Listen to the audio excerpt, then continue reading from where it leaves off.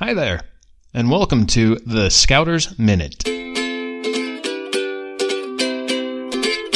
This week's Scouters Minute is brought to you by us, ScouterLife.com. Make sure to check out our trading posts for upcoming online merit badge courses.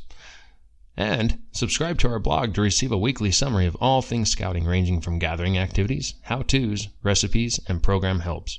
ScouterLife.com, specializing in all things scouting from lions to eagles. Get out and experience the outing in scouting. Now, on to this week's Scouters Minute. We use books every day in school to learn about math and science and history. We use books to complete our achievements in scouting. We use books to learn more about our faith.